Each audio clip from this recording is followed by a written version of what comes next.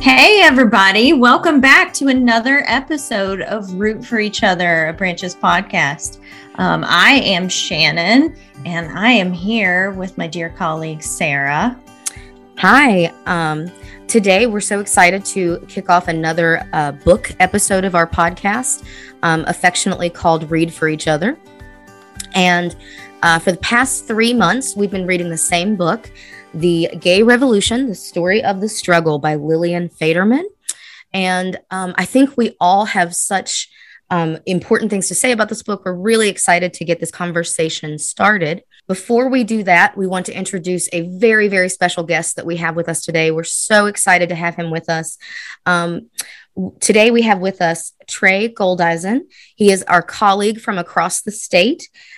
He is the domestic violence specialist for the Eastern Panhandle Empowerment Center, also called EPIC. And thanks so much for being on the podcast today with us, Trey. Thank you so much for having me. I am so excited. I read this book back in 2020 when everything was entirely shut down.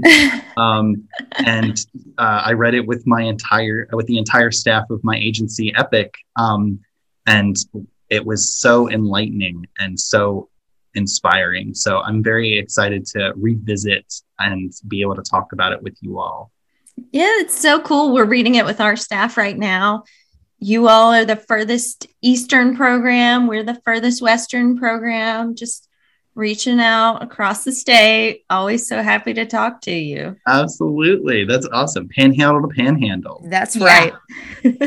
I think also one reason that we love having you on the podcast with us is that it's so important to us, and we know that it's important to you guys too, that we make the connection between why anti-oppression work is so important, not just within our agency, but it is work that is being done all across the state.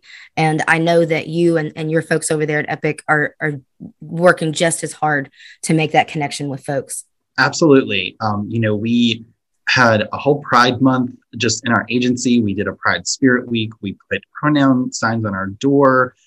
We did a lot of social media, just defining pronouns and talking about, some of the history. And we did a lot of sidewalk writing outside of all our offices to kind of like show our support. We partnered with different with different like restaurants and stuff. Like we would go and take pictures, and then we would like post them on Facebook and be like, look, they're also supporting. So we definitely have, we do a lot that we do as much as we can to try to show that we are a safe place for anyone who, whatever gender identity, whatever sexual orientation, whoever, we're open. Come knock on our door, come ring our doorbell. We're here to help. I love that. Yeah, it's so cool. And it's so nice to have partners that get it. It's really important to us to show that all oppression is connected and that this work is a part of the movement against domestic and sexual violence. So absolutely, we love you guys. So glad to partner up here.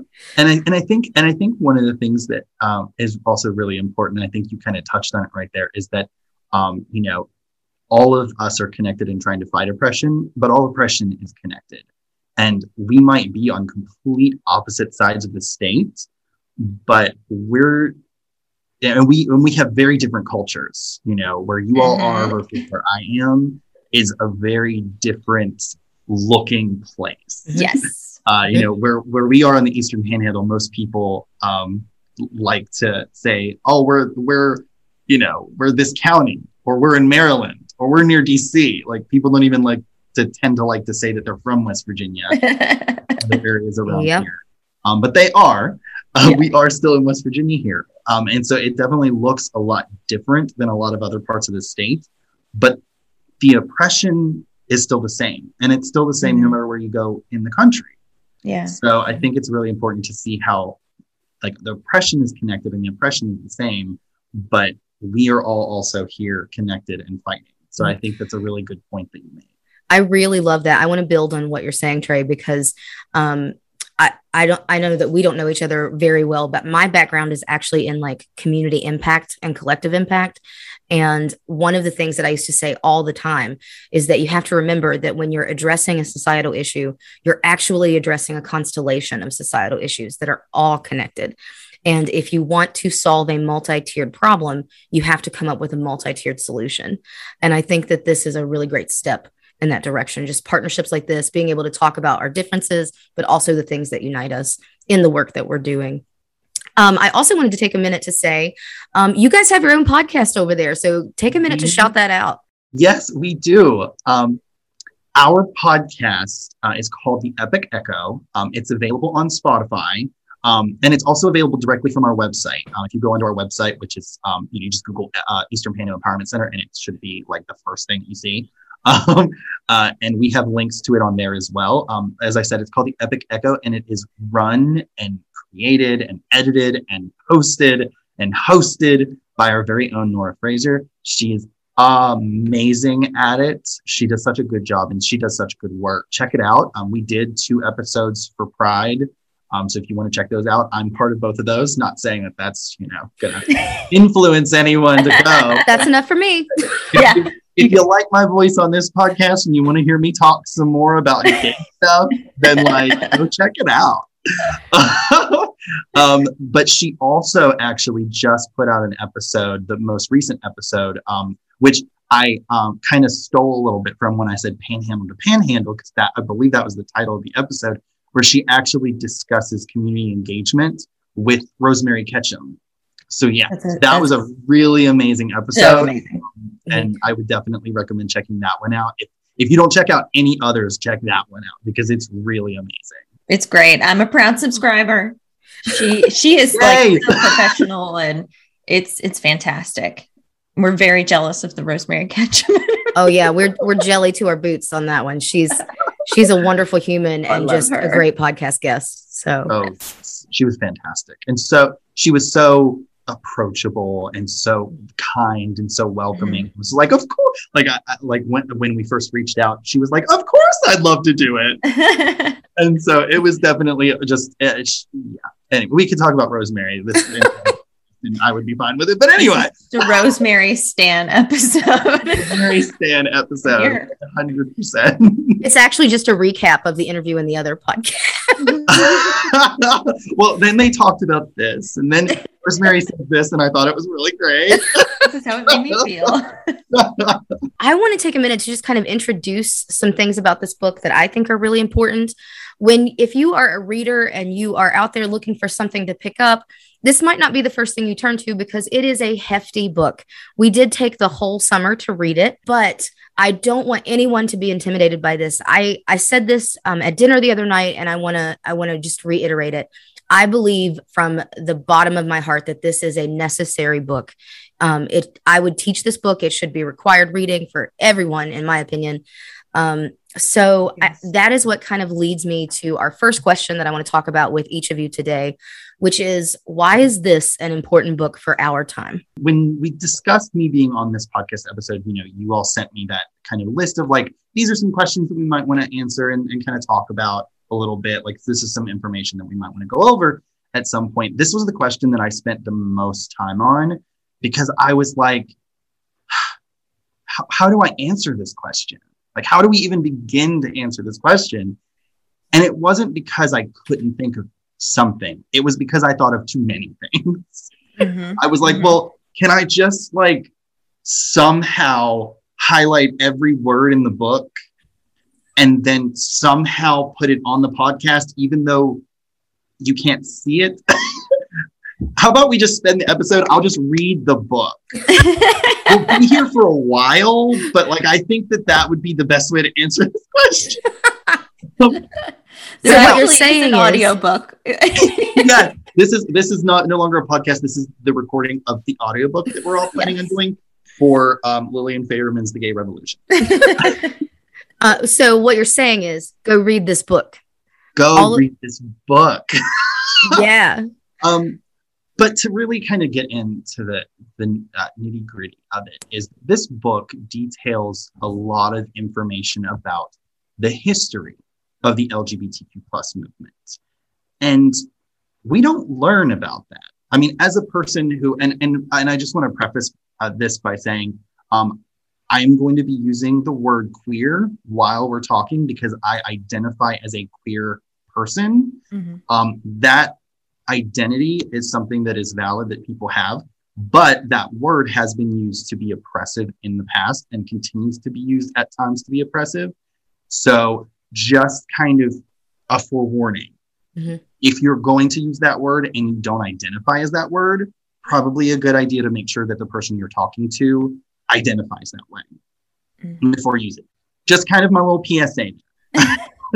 But I do identify as a queer person, so I will be using that word during this podcast because I'm talking about my own identity and the identity of a lot of other people. So you'll hear me interchangeably say the LGBTQ plus community and the queer community. Now that I've got my PSA out of the way, I wanted to talk about the fact that we aren't taught our history. One of the things that Nora and I did touch on a lot in our podcast episodes for the Epic Echo was the fact that, you know, growing up as a queer person, as a transgender person, as a lesbian person, as a bisexual person, you know, you're not taught your history. You're not taught where you began. You're not taught the different steps that the fight took. At most, and hopefully this has changed in schools at this point, but at most when I was growing up, I learned that AIDS started with gay men. And that was pretty much it. I didn't know what Stonewall was until I got to college. And then I joined an LGBTQ plus advocacy group in college, and we started talking about it. So I think what's so important about this book is it lays so much information out. Yes. All in one place. And it makes it so much easier because it is daunting to think about how much history there is and to even know where to begin. So for me, I'm like, okay, what year do I even start? How far back do I go? Where, who are the people that I need to look at? So I think that's what makes me have such a love for this book anyway, is that it does lay all of it out in one place. And it doesn't just give you a history lesson. It talks about people. It doesn't say the LGBTQ plus community had this going on. It says this specific person. And it starts that way. And I think that was so brilliant in this book because it starts talking about individual people who have had experiences in the way that the queer community was being targeted at this time. That was the first thing that struck me too, is this book does such a good job of bringing you into actual human stories.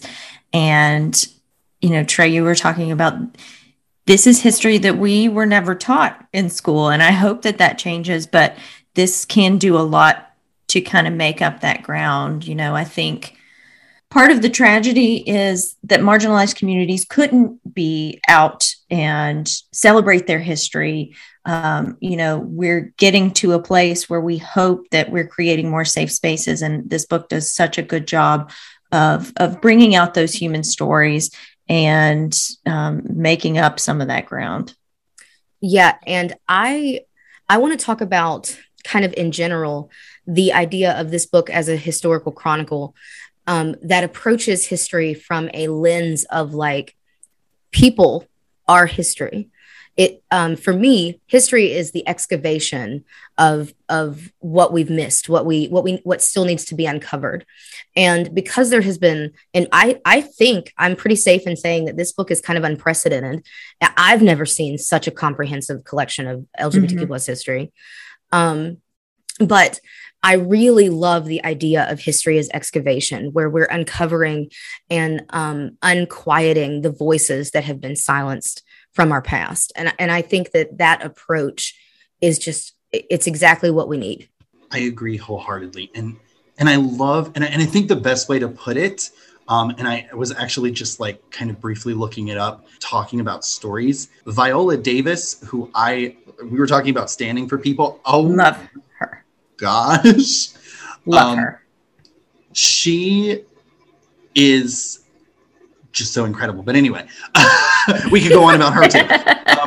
But she put it perfectly, I think, when she did an acceptance speech for Best Supporting Actress in the movie Fences. He said, there's one place that all the people with the greatest potential are gathered, one place, and that's the graveyard. People ask me all the time, what kind of stories do you want to tell, Viola? And I say, exhume those bodies, exhume those stories, the stories of the people who dreamed big and never saw those dreams to fruition, people who fell in love and lost. Mm-hmm. Yes. And I think that's such an incredible parallel to what Lillian Faderman did in this book, because I didn't know any of these people. Mm-hmm. And to read their stories, I cannot tell you how many times I cried while I was in the middle of reading this book. I would be in the middle, like reading this book in my office and just be tears running down my face and be like, I'm still at work. If a client walks in right now, I might need to help them. I'm a mess, so I'm gonna need to take a break. Because it is so powerful. And she does such a great job at exhuming those bodies and those stories to tell these stories that aren't being told. I could not agree with that more. I think that one of the things that you really should prepare a reader for when they tackle this book is the emotionality of it. Like, there are moments in this book that I was enraged, like livid, like off my rocker, livid about some of the stories that we're hearing. And I think that that's powerful, and it needs to be, history needs to happen in that way. Yeah, this book, it does. It will give you an emotional reaction. Mm-hmm. You will be angry at times. You will be devastated at times. Mm-hmm. And it's so hard to get through because of that. But at the same time, you don't want to put it down. Mm-hmm. And I want to just say another emotion that I kept feeling was just like mourning the loss. There are so many examples of where really smart, intelligent people with so much potential, like in the Viola Davis quote, are robbed of their contribution to society. They're robbed of their gifts and their skills. And I mourn that loss. What could we be doing right now? What could we be fixing if we had gotten to this like a lot sooner? Yeah. And can you imagine how much history was lost? It's tragic to think of. Absolutely. And that's, and I think that's the biggest tragedy, isn't it? That we hear some of these stories and we're sad for the loss, but there are probably millions of stories that we don't know because they were ended somewhere where nobody knew their name, somebody where nobody took notes, somebody where it just was ignored. Absolutely. And that's the biggest tragedy of all, is that we see the stories in this book and we know that they're the tiniest fraction of the actual stories out there. 100%. I don't want to go too far down the road of like, oh, everything is terrible. I don't want to go too far down that road because another thing that you're going to get from this book is this like unbelievable resilience. And in my opinion, I think if you are friends with or you have strong connections with folks in the LGBTQ plus community, often the first thing that I notice, the first thing that makes me feel safe is that sense of incredible resilience. And one thing I really love about this book is that it's a guide to how that resilience was built. Yeah, absolutely. I wholeheartedly agree. I mean, I was a proud, queer person before I read this book. I've been out and proud for a while. It's been a few years, I'm not going to give away my age too much, but it's been a few years. But reading this book gave me this sense of connection that I don't know if I ever found before. Oh, wow. Because I've gone to Pride events and it has been a connection, and it has been like, yes, we're here and we're having a great time and we're celebrating who we are, but not knowing our history, not knowing who we are and where we came from and what we had to struggle through, what our ancestors had to struggle through to get us to where we are. It's a whole nother ball game. It's the pride that I feel in my community after reading this book was enhanced so much because of the resilience, because of the, stubborn refusal to never give up and to never truly say, hide. It would have been so easy for everyone to just kind of stay hidden away and to never come out and to just be locked away and be like, I'm fine. Uh-huh. I'm fine. But we didn't do that. Mm-hmm. We said, nah, no, we're not going to do that. We're going to be who we are, and y'all are going to get used to it. Mm-hmm. We're here, we're queer, get used to it. I said that in the recording with Nora, and I said, I like to say now, because of how long the fight's been going, we're here, we're queer. Are you used to it yet? You should be. Come on, are you yet? Come on, y'all. Yeah. Get it together. I love that. But yeah, I do. I think that this book definitely made me feel a connection that I didn't feel before, simply because I didn't know anything about the history of my community. That's so beautiful. With that information, all of that conversation, I'm going to just transition us into our next question. So now that we've read the book, how does knowing the history of the LGBTQ plus struggle for civil rights inform the work ahead or still to be done, especially for advocates? I know I talk a lot and I started last time, so I'll let one of y'all start this time. You are here because we want you to talk. So you jump in. And I'll talk. Yeah. It's hard because a person who is a cisgender heterosexual person will never understand what it's like to be part of the queer community. But to get the knowledge of the history and how hard we had to fight and the way that people have been treating us for over a century now in this country, it hopefully, this is the goal anyway, is that it will put it into perspective so that you understand that a lot of the reasons why LGBTQ plus people might be uncomfortable reporting to law enforcement or going to court is because in the 20th century, we're in the 21st century, so yeah. What is time? I don't even know anymore. What even is time? It has no meaning. But what even is it? I mean, I don't know. But understanding that at that time, simply being, you hear the phrase, be gay, do crime, and people say it and throw it out and it's like, haha, it's funny, but it is a crime. It was a crime to be gay. Yeah. Mm-hmm. You know what I mean? And in fact, and this is something that will potentially turn your stomach and definitely turn my stomach. As early as January of 2020, there were still 16 states where sodomy laws were still in place. Oh my gosh. As early as 2015, 2 men were arrested under the sodomy laws. And while it was thrown out in court, that still happened in 2015, 6 years ago. Gosh.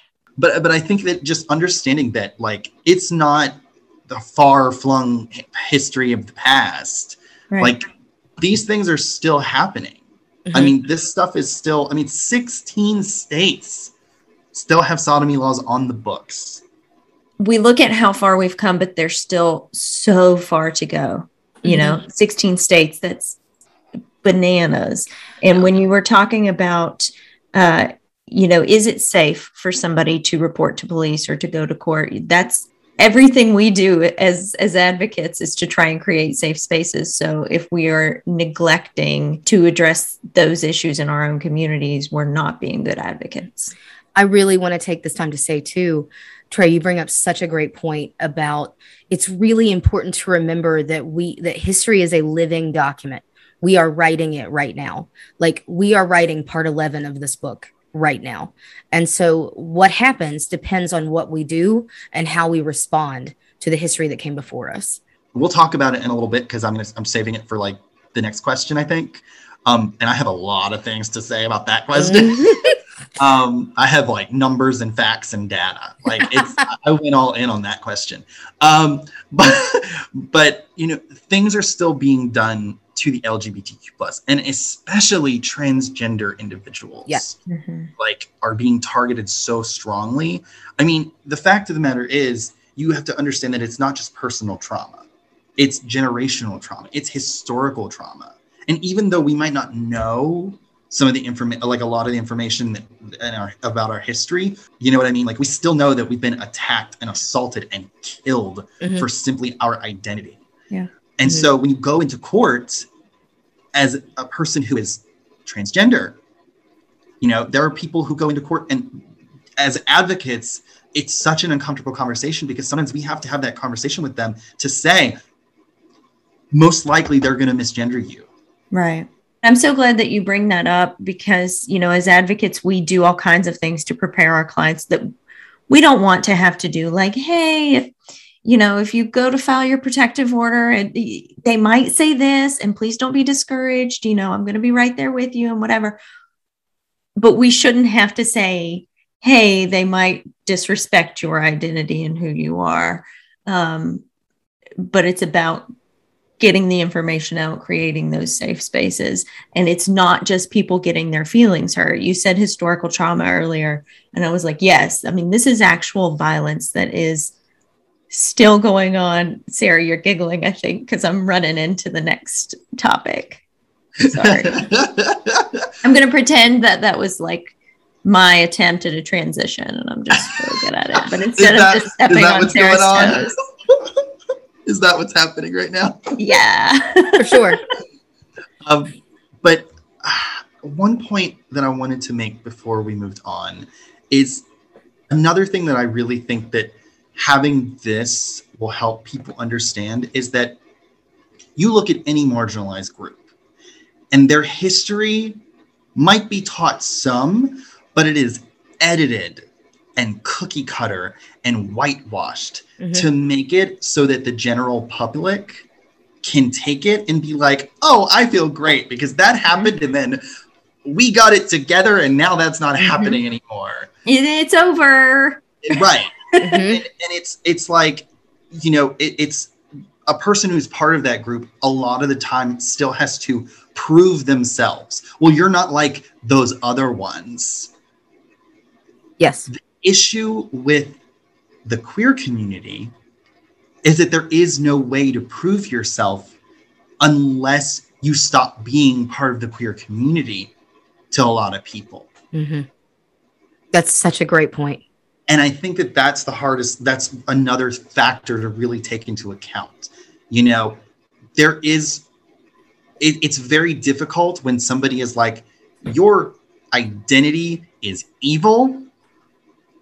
And so we can't teach things in school about you because we don't want to influence our kids to be like you, to become you.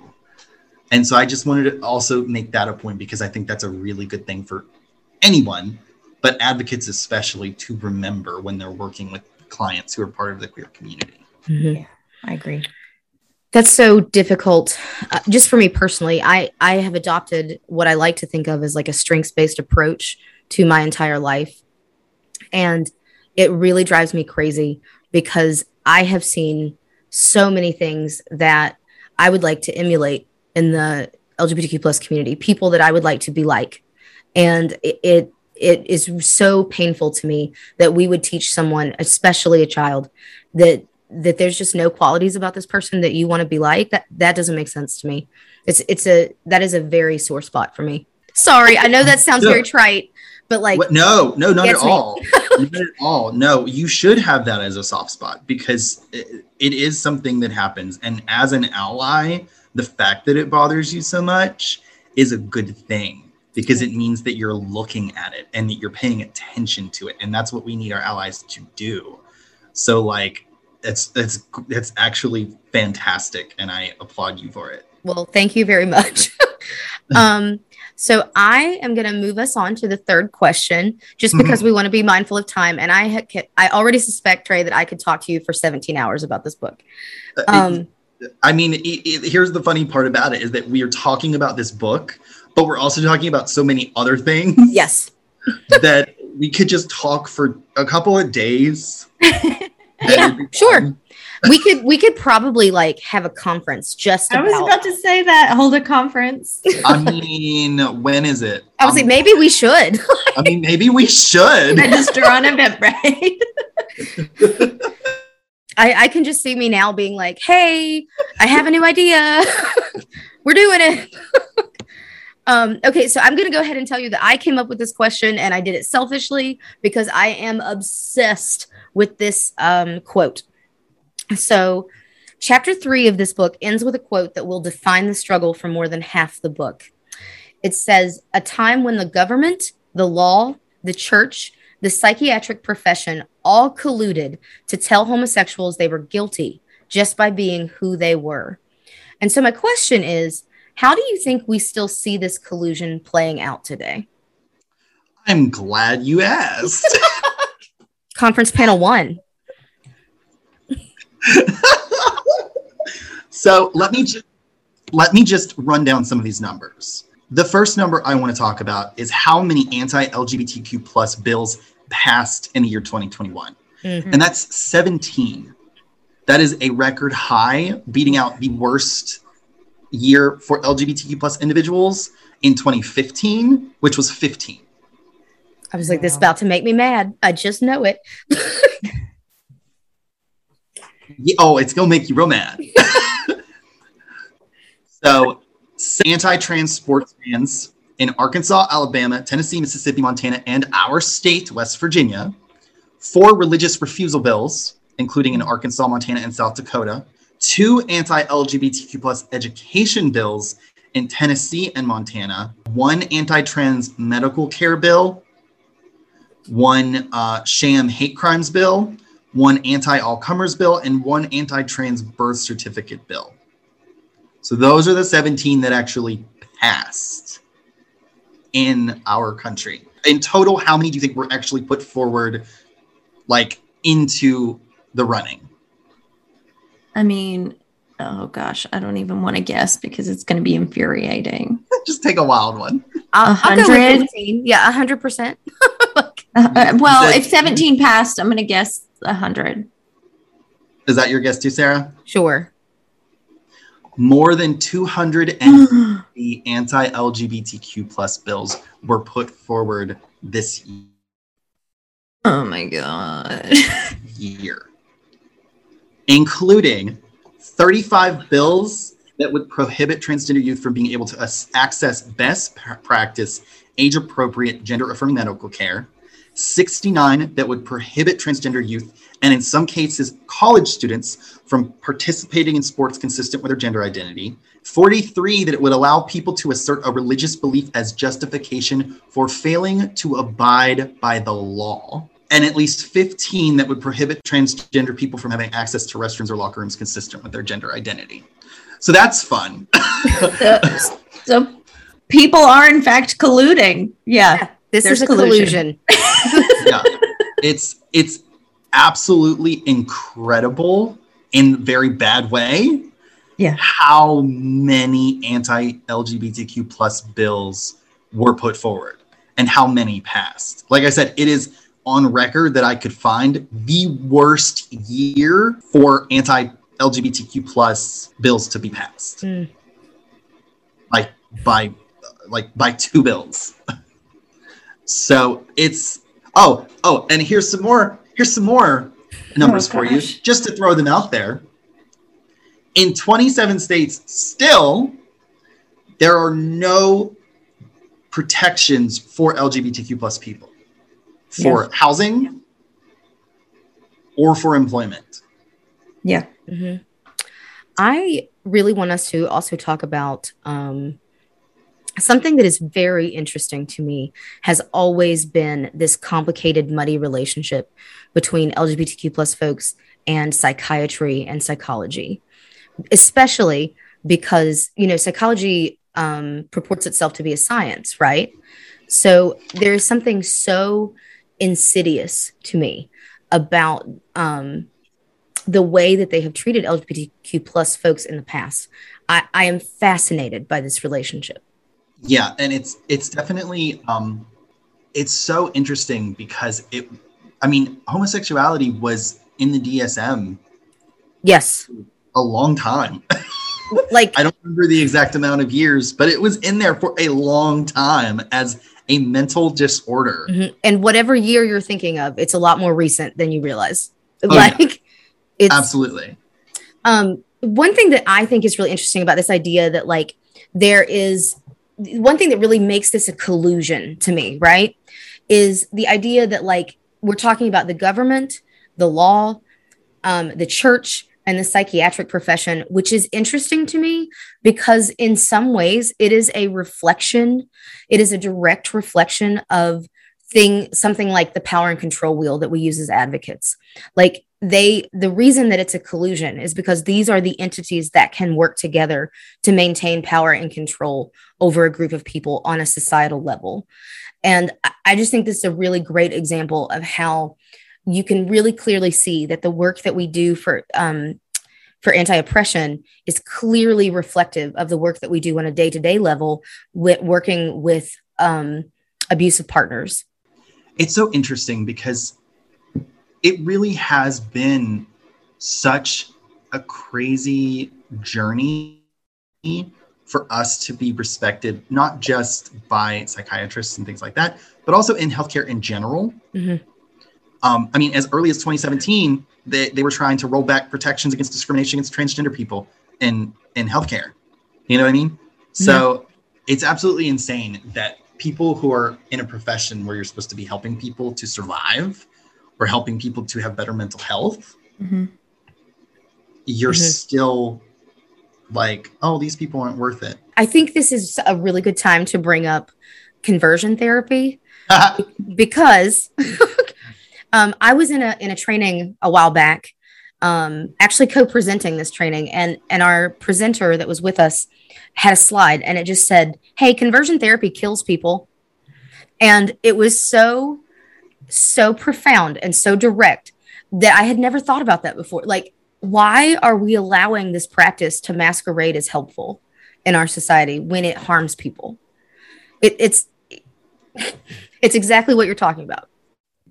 Props to Charleston. They just passed the city ordinance banning conversion therapy. Yes, go Charleston. Yes. Proud of Charleston. Yeah. I couldn't resist. No, I love it. Meanwhile, in my head, I'm like, so, okay, come on, Huntington. Like, let's go. Literally just like the rest of the state. Yes. All of us. The world. When I was growing up, I legitimately thought that I was broken because of the fact that I grew up. And this is nothing negative about Christianity as a whole, but where I grew up and how I was raised very devout and very much believing that LGBTQ plus people were sinners and to like stop it. So I would go to bed every night in tears, praying to God, please fix me. Oh gosh. When I went to college, I sat down in front of a therapist and she was the first person I ever told. And I said, or she asked me, are you gay? And I said, I don't know. And she said, well, are you attracted to men? And I said, oh, unfortunately, no, I'm kidding. No, no, I said, yes, I am. And she said, okay. And, and I was like, and I need you to fix me. Oh gosh. And she looked at me really hard and was like, huh? And it was like, I need you to fix me. Like, I can be fixed. And she was like, there's nothing to fix about you. What are you talking about, you idiot? She didn't say that part, but like, I wish she would. It was implied. It was implied. But that's all it took. Literally the moment she said, there's nothing to fix about you. Like, you're fine. I was like, you know what? She's right. I'm great. Yeah. But I talk about that because that is the kind of mentality that people who get sent to conversion therapy are taught. Mm-hmm. The only difference is that not only are they taught that, they are also forced to do physical things to continue to force them to feel that way. And it does so negatively affect your mental health. I still, to this day, have issues with clinical depression because it formed in my formative years. And now it's just probably something I'm going to have to deal with for my entire life. And there's definitely a lot of trauma. I mean, I go into a church and there's people in the church and I'm immediately like having a panic attack because I'm like, oh God. Yeah. So there's definitely a lot of trauma that comes from that. And that's the type of belief that people who are going to conversion therapy are forced to believe. And it is incredibly harmful. And you know, it's like, and the beliefs that people who are running the conversion therapy have, you know, where they can just force heterosexual behaviors on people who don't identify as heterosexual and it's going to fix them is seen as fine. I mean, I had family members who literally were talking to each other about potentially hiring a female prostitute to come force herself on me so that I would, quote unquote, know what it was like. And thankfully they never did it. And they realized, okay, maybe that's not something that we should do. But the fact that that thought crossed their mind, like in the minds of people who want you to change who you are and to not be this identity, sexual assault is better than like, so that's where conversion therapy does cause this harm. Because it's not the conversion therapy itself, although it is the conversion therapy itself, but it's the mindset that leads to conversion therapy. Also, all examples of it.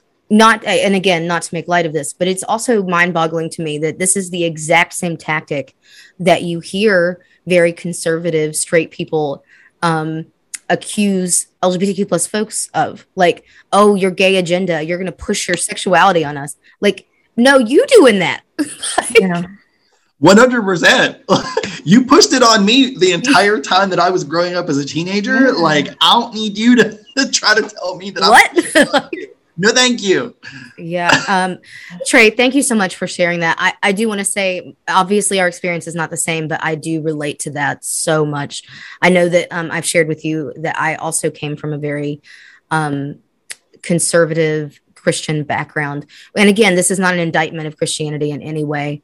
I'm very close to many Christians in my life. Same. But we cannot deny that there has been harm done. It is a fact. Yeah. And I think that there was a brief article that I shared on Facebook a while ago. And I just recently, literally yesterday, looked at it.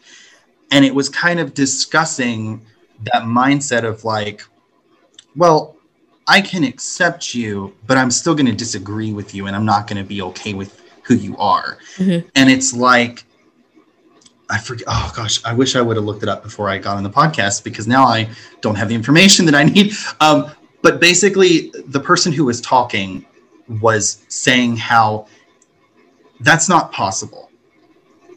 It's not possible for you to say, I love you and I care about you and I accept you, but also like I think you're sinning and I think you're going to go, I think you're going to go to hell when you die, and I don't think that you should have rights. Yeah, that's not possible. It's either you're denying me as a person or you're embracing all of who I am. There is no in between. And and some people might think that that's an extreme mindset to have, but it's not. Either you're denying me as a person and rights that I should have to make my life be a good life, or you embrace me entirely, one or the other. As anti-violence advocates, I don't think that's a radical mindset, because we know that that's how abuse works, is denying someone's rights, denying someone's identity, covering that up, controlling somebody. This is all the same kind of oppression. Absolutely. Again, just for the sake of time, I'm going to move us on to the next question. So the next question is one that I kind of created like a little bit of an outline for, because it's something that I was really fascinated by as I read throughout the entirety of the book. So, what kind of strategies do you see LGBTQ plus folks using to advance civil rights throughout history? And I want to pull some examples that were really important to me. I think initially you really see people like creating safe spaces in small communities, like it was like a small grassroots start. My personal new hero, favorite human, Frank Kameny, use of the phrase the homosexual American citizen. I just want to take a minute to talk about this. I think that this is so effective and so strategic because it requires people to acknowledge citizenship. And every time I would read that, I would think, man, that's smart. That is so smart to be constantly reminding people, hey, I'm a citizen here. I'm a human being. And it's a small thing, but I think it's a great strategy. And then, of course, you have like, I'm so sorry, Trey. No, I was just going to say it absolutely is. And, you know, I mean, up until that point, it was literally just, you know, the mindset was, and we were called homophile at the time. And the mindset was that we were deviants, that we had something wrong with us in the head. And so for him to say the homosexual American citizen, it made it sound so just normalized and humanized that it was almost impossible for people to not listen. So I think that is a really good point. And also Frank Kameny, yay. Yeah. That's who I'm standing anyway. for this podcast. We all get to pick one. Yeah, just right. I'm so glad you brought that quote up, Sarah. Just this idea that you can other people, you know, just pushing them to the sides. And what we need to do is reiterate the homosexual American citizen. It's like when RuPaul put out, I'm an American after this 2016 election. And it's just such a strong statement, like, hey, we're all American here. We all have the same rights and deserve the same rights. I'm going to say something that's going to sound really silly, but you're just going to have to bear with me. I don't get silly very often, but here it is. Here's my moment of the day. There is something about Frank Kameny that reminds me of the spirit of the musical Hamilton. So when there's that whole piece where it's like rise up, it's so hard when you have been abused or when you're othered. It is impossible to like have the foresight, have the ability to lift your head out of that. I think that's what makes him kind of a miracle, is that he had the ability to be constantly bombarded with these messages of who he is and being told who he was. And he was able to like rise up out of that and say like, no, I'm going to reframe that. I'm not going to allow you to define who I am. If you think about how hard that is to do, that is, to me, it's just a miracle. So that's my excitement about Frank Kameny for the podcast. I like that. That's you being silly, Sarah. I know. I was like, okay, what's she gonna do? Some weird noises? Is she gonna like go into like an impression of somebody? Like I would never. No, it's just a brilliant observation. Like, I'm being like so silly right now. Like I just really like how he rises from the ashes like a phoenix and manages to change the course of history. And it's like, I'm so silly.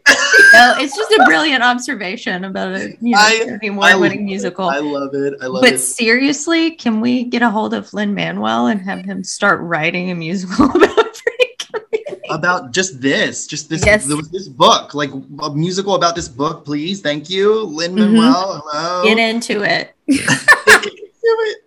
So at the end of the book, like towards the end of the book and moving through history, of course, you begin to see like, and I think this is worth talking about too. It's just interesting. Like you start seeing people moving into the protest and riot movement, right? Which are also extremely valid, important tools for changing history, but also maybe like in conflict with the people that came before them. It's interesting to me how generations change their tactics, meet resistance with the generation before, but push the needle. Yeah. And then, of course, there is that whole section that's like moving from protesting to swaying the vote, like a real focus on, okay, we have political power now. I wanted to touch briefly on that generational conflict that you're talking about. Mm-hmm.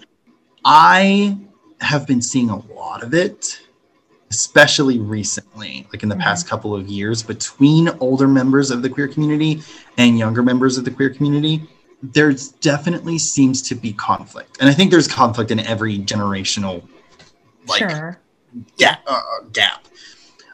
But because there is such a changing in terminology, and because identities are really being better defined now and more accepted, and more like people are like, no, this is my identity, and it's not as, it almost doesn't seem as rigid as it used to be part of our community, if that makes sense. Like there's so many more identities recognized now, not that they're new because they've been around. They just might not have had the terminology present to fully define them. And this terminology is probably going to continue to evolve, and we have to evolve with it. And I think that there's definitely a lot of terms that are now seen as negative and as uncomfortable and even offensive that people are still using at times, and it can definitely cause conflict. And I remember I was having a conversation with somebody who was an older individual in the LGBTQ plus community, and they said, I just have an issue with the younger LGBTQ plus community because they don't know their history. They don't understand any of this. And I proceeded to follow the question up with, is it that they don't know their history, or that they have never been given access, that they've never been taught, that they've never been allowed to have that information? Like, a lot of the older generation lived some of the stuff in this book. They lived through the AIDS crisis. They lived through a lot of this stuff and saw it with their own eyes, experienced the government being completely against even mentioning the AIDS crisis and blaming the queer community for it and demonizing them and scapegoating them the whole time. So they might not understand that while the younger generation hasn't seen those things, they are now seeing things that are happening today. Like, there are going to be people in 40 years from now who are in their 60s and 70s and 80s and 90s and however old we are at that point, who are going to remember this year and the year in the subsequent years where attacks against transgender individuals in our government were so rampant. And we're going to remember that. I'm so glad that you brought this up. I guess we're doing now like day 2 of the conference addressing generational conflict. So I really am so glad that you brought this up, because one thing that I really struggle with, Trey, is that I know that one of my flaws is that I have a real value system of like respect your elders, right? Like it's part of being raised in the church, I think. I don't know.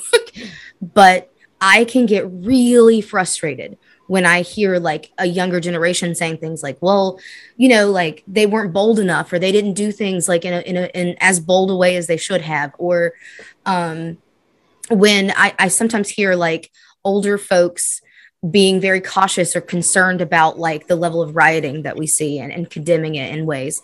And I don't agree with that. But I also I have a lot of understanding for the position that they're in as well, because I think it's really easy to forget or to become removed from the level of danger that these people have experienced. And so they're making that judgment based on the level of danger that they lived. And not that it's not just as dangerous. I don't think that, but I do think that there is a different cultural attitude. And then the other thing that I want to say about that I really struggle with, and I can relate this to myself as a feminist. I sometimes get very frustrated with like younger generations of feminism or feminists. And I know that there is the same type of generational conflict happening. And one of the things that I think about a lot is that like the reason that I get very touchy about my feminism is because it's important to me. It's my identity. I did the work and I'm very proud of the work that I did.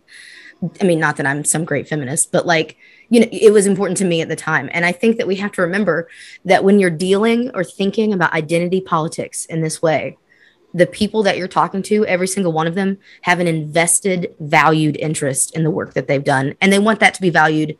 Like they want that value to be reflected in the way that it's talked about. Absolutely. And I think that's really what the key is. We have this generational conflict because nobody is talking to each other. I agree. Yes.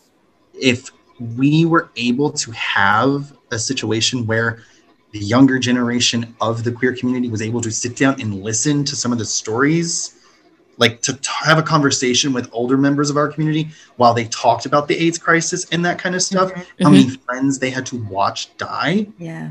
and how many people they heard about dying, I feel like it would really shift. But then I also think that some people in the older generation, and obviously I'm talking about some people, this isn't talking about the entire older generation of the queer community as if it's all the same mindset, because it's not.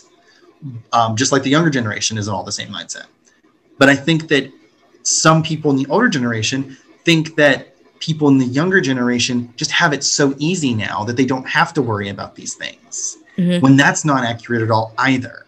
So Exactly. I think it's 100% that dialogue just needs to happen instead of being like, ugh, them. They don't understand their history, or them. They're so over the hill. Like, we need to start having those dialogues intergenerationally so that we can come to this understanding that we're all in the same community. Just like you're a woman and you're like you're in that category with all other women. And having that conversation with the younger generation and the older generation, being able to, because I'm sure like there are probably people who are in the generation above, like before you, who probably look at you the same way that you're looking at some of the younger feminists right now who are kind of like, whatever. 100%. And I know that I'm the same way, because I'm like, we're kind of at that age where we're right in the middle almost. And we're seeing the younger generation and the older generation. Isn't it funny too how easy it is to other people, how our human nature inclines us to other, even the people that are in the same groups that we are in? Yep. It's fascinating. It is a human drive that we have to constantly fight. But you used a phrase, Trey, that I think is the key to all of this. Like you said, having conversations, but the idea of having access to that history. If somebody hasn't lived, they weren't losing their friends during the AIDS crisis. And, President Reagan literally wouldn't even say the words until somebody he personally knew had it. And I think that this is a place where art can come in and do some amazing things too. Like, oh yeah, I just finished watching Pose, and I won't shut up about it. It's one of the best shows that's ever been made. And trust me, I watch a lot of TV, like way too much TV, but Pose is so good, y'all. But there was a scene where they are taking ashes and dumping them on the governor, on the lawn of the governor's mansion, I believe, in New York. And they had actual footage. And I was Googling, like, this actually happened? Like, this actually happened. That's how far people had to go in protest to get attention. They're like, our entire community is dying and everybody wants to look the other way. So like, I'm hoping that we can have these conversations, open up these dialogues, be able to view these things so that younger generations can get a little bit of understanding about what it was like. I know that Lillian Faderman talks about that specific incident in the book. And there is a term, I'm trying to remember the term, but there is a term for that specific type of protest that they adopt and use. I'm going to try to look it up, but please keep talking. I guess we'll wrap up this podcast by asking something pretty simple, which is just like, to sum it up, what is something that you learned from this book that really surprised you? I think, honestly, how little I knew. Like, how much there was to this history that I was never taught, that I was never able to know. Like, I knew about Stonewall, but I didn't know any details. I knew about Stonewall enough to know that Marsha P. Johnson and Sylvia Rivera were the ones that kind of were the ones like that spearheaded the charge. But I didn't know that Stormy, and I cannot pronounce her last name, so I'm not even going to try, but she was a butch lesbian of color, and she was the one that incited the riots that started that night. You know, she got clubbed in the head by a police officer, and she looked up at everyone and was like, why aren't you all doing anything? Yeah. And that's what kind of caused the rioting to start, because people were so tired of trying to go somewhere where they were safe. And it's kind of like what you brought up, creating safe spaces in small communities. For people who were queer in those days, the only safe spaces were clubs and bars for them to go to and interact with their fellow queer people. And those were the places that police actively raided regularly. And so, or even sent, like they would send an undercover cop in who was young and attractive, and they would dress him up so that he looked even more attractive. And then he would flirt with somebody. And then when that person flirted back, then they would take that person out, and then there would be the paddy wagon waiting for him. So it was a genuine assault on the only safe spaces for our community to have. And so it's so important to understand that history, because there are people who are, you know, calling for no police at Pride. You know, that's something that I've seen the past couple of years. No police at Pride. And I was like, you know, I was like, well, what is the history behind this? And after reading this book, I was able to understand why we as queer people might have a discomfort and an opposition to law enforcement, because they were the people and the tool, because they were also being used as a tool by the government to harass us and hunt us. So it's just being able to understand all that information really. And I'm going to let y'all know this right now. I talked a lot about the positive feelings I had about this book, but as a queer person, I experienced generational trauma reading this book. I experienced historical trauma reading this book. And now I have that, and I don't see it as a negative. Like, I don't want to perceive that as a negative, because I feel like I have taken these stories, these souls of my ancestors in this community, and I've taken them into myself, just like everybody who learns this history has. And part of that is taking in their trauma, but I've also taken in their strength and their resilience, and I feel so much stronger because of it. And I feel ready to go out and like tackle the world. So it is something that I think, like I said, I think the most surprising thing for me was just how much I didn't know, and how much had been kept from me, because that's what it is. I mean, not to throw any more numbers out, because I know we're running out of time, but there are multiple states. Let me tell you right now, there are, oh gosh, I totally lost the number. But there are multiple states in our country that actually prohibit the teaching of anything related to LGBTQ plus people. Like, or not just saying like, oh no, it's not part of our curriculum. They're saying you're not allowed to teach that. So our history isn't just not known to us. It's being actively kept from us. It's being actively hidden from us. So I think that's another reason why this book and books like it are so important. I want to say that this book, the surprising thing for me about this book is that it felt like every chapter was a reminder for me to ask why.